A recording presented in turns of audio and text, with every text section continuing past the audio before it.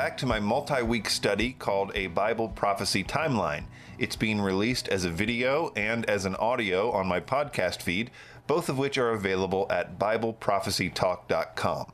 Today's episode is called The Resurrection of the Antichrist, and I've placed this event on the timeline after the palatial tense and after the Antichrist is killed, but just before the abomination of desolation. And right there I should point out that the bullet point for the Antichrist is killed, which I'm not doing a separate video for because the concept was covered in the last episode, but it might actually be misnamed because, as we'll see, though I think that there is ample evidence to suggest that the Antichrist will resurrect from the dead, there are, as far as I know, no details as to how he dies. It simply says he has a mortal wound that was healed. Revelation 13:3 says, "One of his heads seemed to have a mortal wound, but its mortal wound was healed, and the whole earth marveled as they followed the beast." It seems that this healing is one of, if not the main reason that people marvel and follow him. Other translations tend to make this a little more clear. The Holman Christian Standard says, "One of his heads appeared to be fatally wounded, but his fatal wound was healed.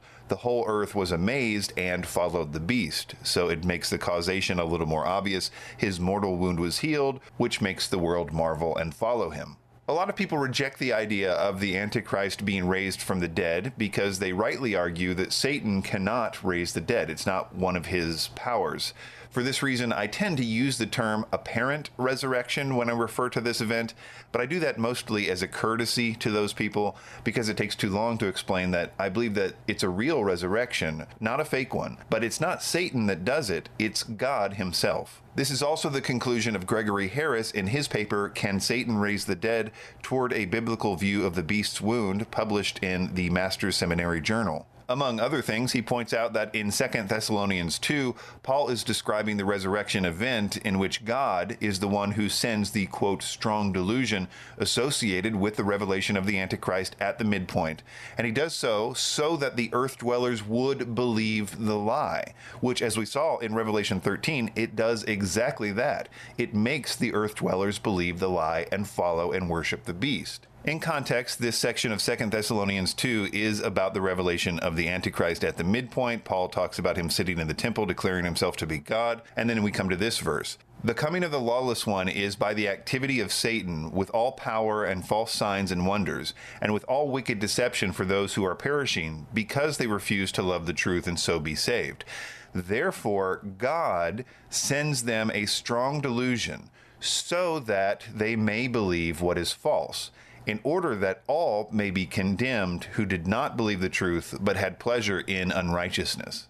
As a side note, I was thinking a lot about this verse this week where it says that they may believe what is false. The strong delusion God sends so that they may believe what is false. What is it that is false? Is it the resurrection itself? Is the strong delusion to make them believe that the resurrection happened when in fact it did not happen? No, the strong delusion is the resurrection. What is false is that he is who he says he is, God. That's what is false, that the Antichrist claims are true.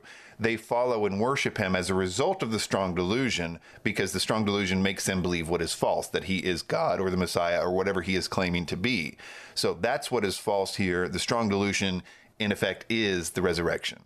There are several verses that talk about the resurrection of the Antichrist other than Revelation 13:3, but I think an easy way for me to go through this is to quote at length from a verse-by-verse study I did on Revelation 17 and 18 in my book, Mystery Babylon, and I used the occasion of talking about Revelation 17:8 to talk about this issue in totality, so I'll play the audio from that right now.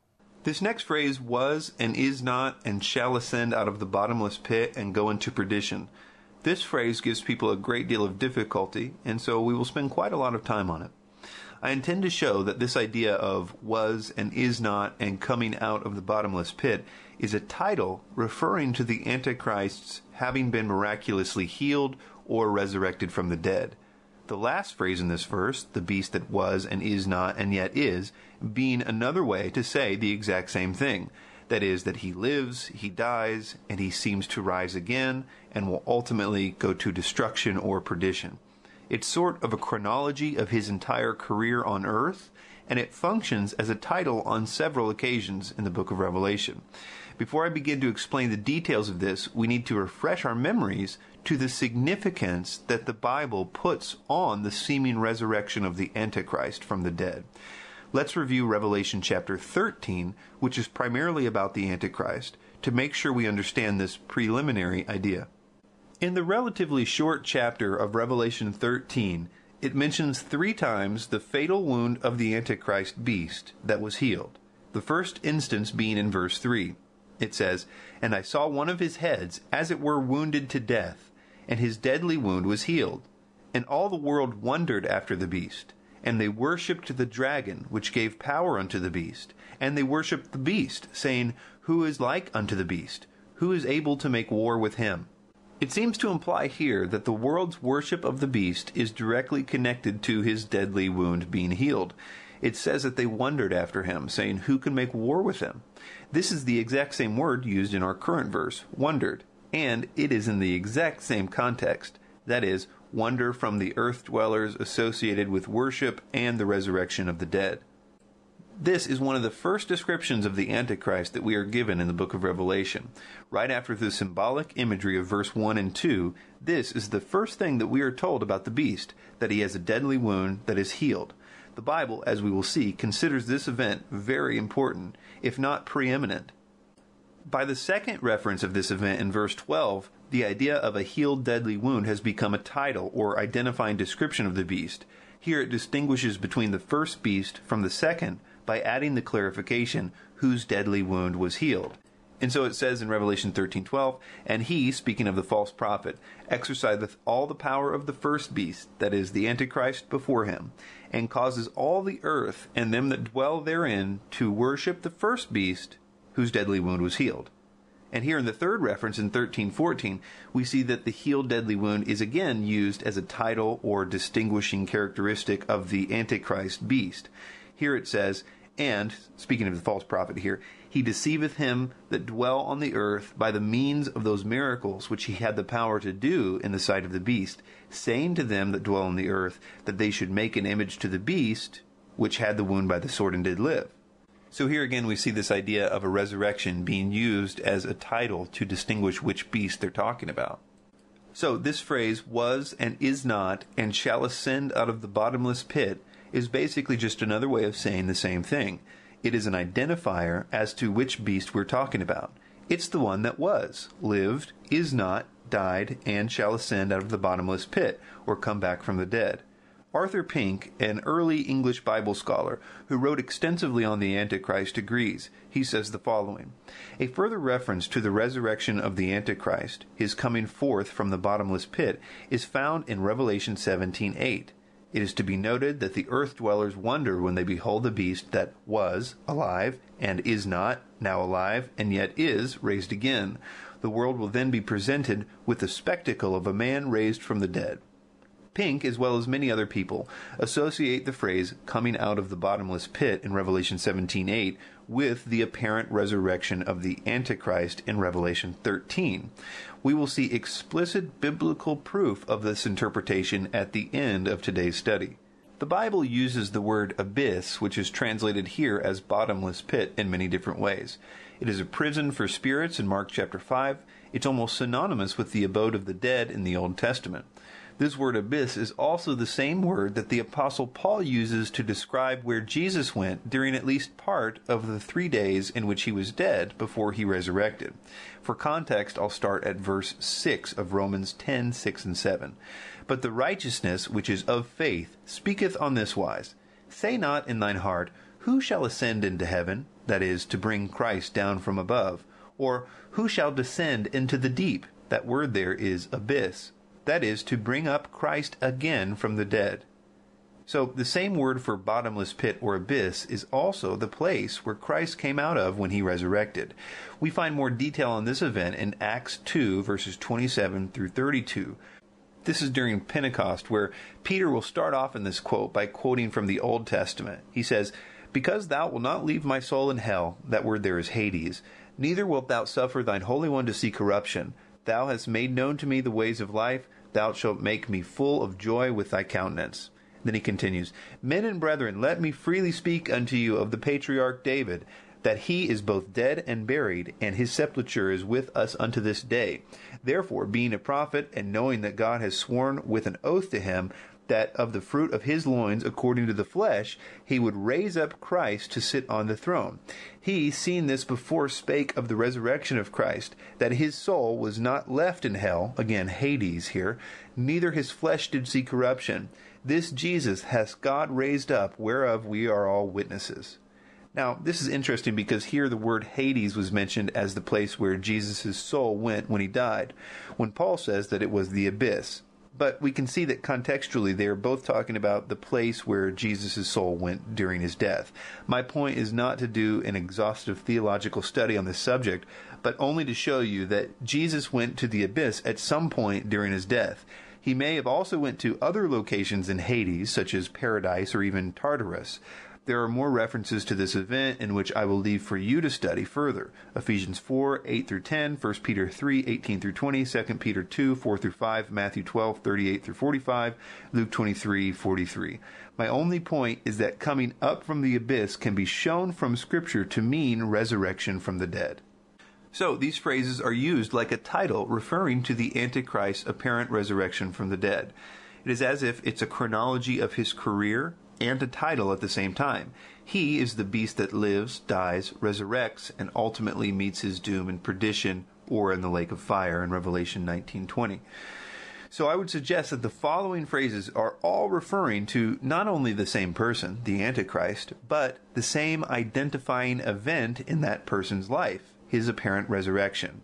The beast that was and is not and yet is, the beast that was and is not and shall ascend out of the bottomless pit and go into perdition, the first beast whose deadly wound was healed, the beast which had the wound by the sword and did live, the beast that ascendeth out of the bottomless pit, and one more very interesting one that we will look at later. One issue I wanted to address, which I didn't there, is that some people, I think mainly because they simply don't like the idea of the Antichrist being raised from the dead, they think that, well, it has to be Satan that raises him from the dead if he raises from the dead, so therefore I need to argue against this. So they try to limit this passage in Revelation 17 to just be about the kingdom of the Antichrist and not the Antichrist himself. They'll say, well, the Antichrist kingdom resurrects, and they've got all kinds of theories, and everybody's got a theory about which kingdom resurrects and what that means about resurrection and things like that. And while I think that there's no doubt that the kingdom of the Antichrist is also in view here, it's also talking about the man of the Antichrist as well, and there is no contradiction. As I've said many times in this study, I think that Scripture demands that you see the heads of the beast in Daniel and Revelation 13 and Revelation 17 as both kings and kingdoms, as it says, I think, directly in Revelation 17, 9 through 11.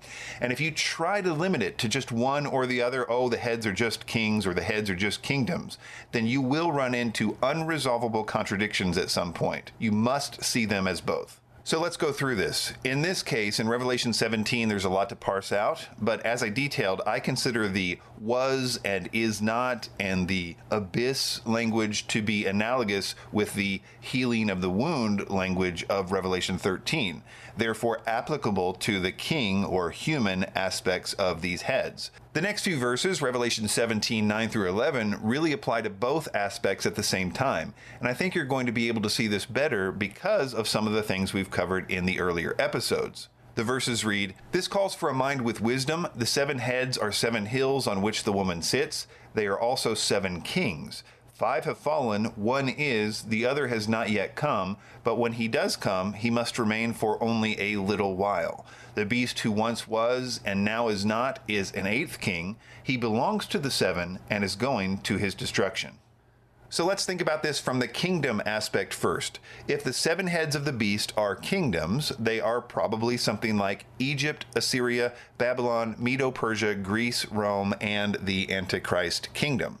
As I've said in earlier episodes, the Antichrist kingdom is really in 2 different stages. There is the stage during the first 3.5 years in which he, through warfare, conquers the system of the 10 kings which ruled the world before he arrived. And then, though it is technically the same kingdom with the same 10 kings geographically, there is a second phase, the theocracy, which begins at the midpoint, where the Antichrist Antichrist forces the entire world to actually worship him or die, i.e., the Mystery Babylon phase. The interesting thing is that this works out perfectly if you substituted the king aspect here as well. And it works out because, as we've seen in the last episode, the resurrection occurs just before the midpoint, i.e. the moment when the kingdom changes to a theocracy as well. So you can have this concept of the Antichrist himself being an eighth, but still one of the seven as a result of his resurrection. And that same concept works for the kingdom. It doesn't change as well. They're the same, but qualitatively different. It's the same with both him as a person and his kingdom in this scenario. Though it should be said that the phrase, the beast that was and is not, is simply a reference to his resurrection only, which has become a title for the Antichrist since Revelation 13:3. Next week, we'll look at the Abomination of Desolation event and try to look at that from a different perspective, because I think when you see what the Antichrist is trying to do by sitting in the temple and declaring himself to be God, you're going to see parallels to what the actual Messiah will do in the millennial kingdom. But the resurrection of the Antichrist is key to that event as well. That incredible boast, that is to say that he is God, does not come out of nowhere. It comes from the fact that he is just publicly raised up from the dead. We have explicit information that this is why the world agrees to worship him in the first place, as we saw in Revelation 13:3. So the abomination event needs to be understood in that light as well. That's it for me. You can check out the podcast feed at BibleProphecyTalk.com or read all of my books for free at BibleProphecyText.com.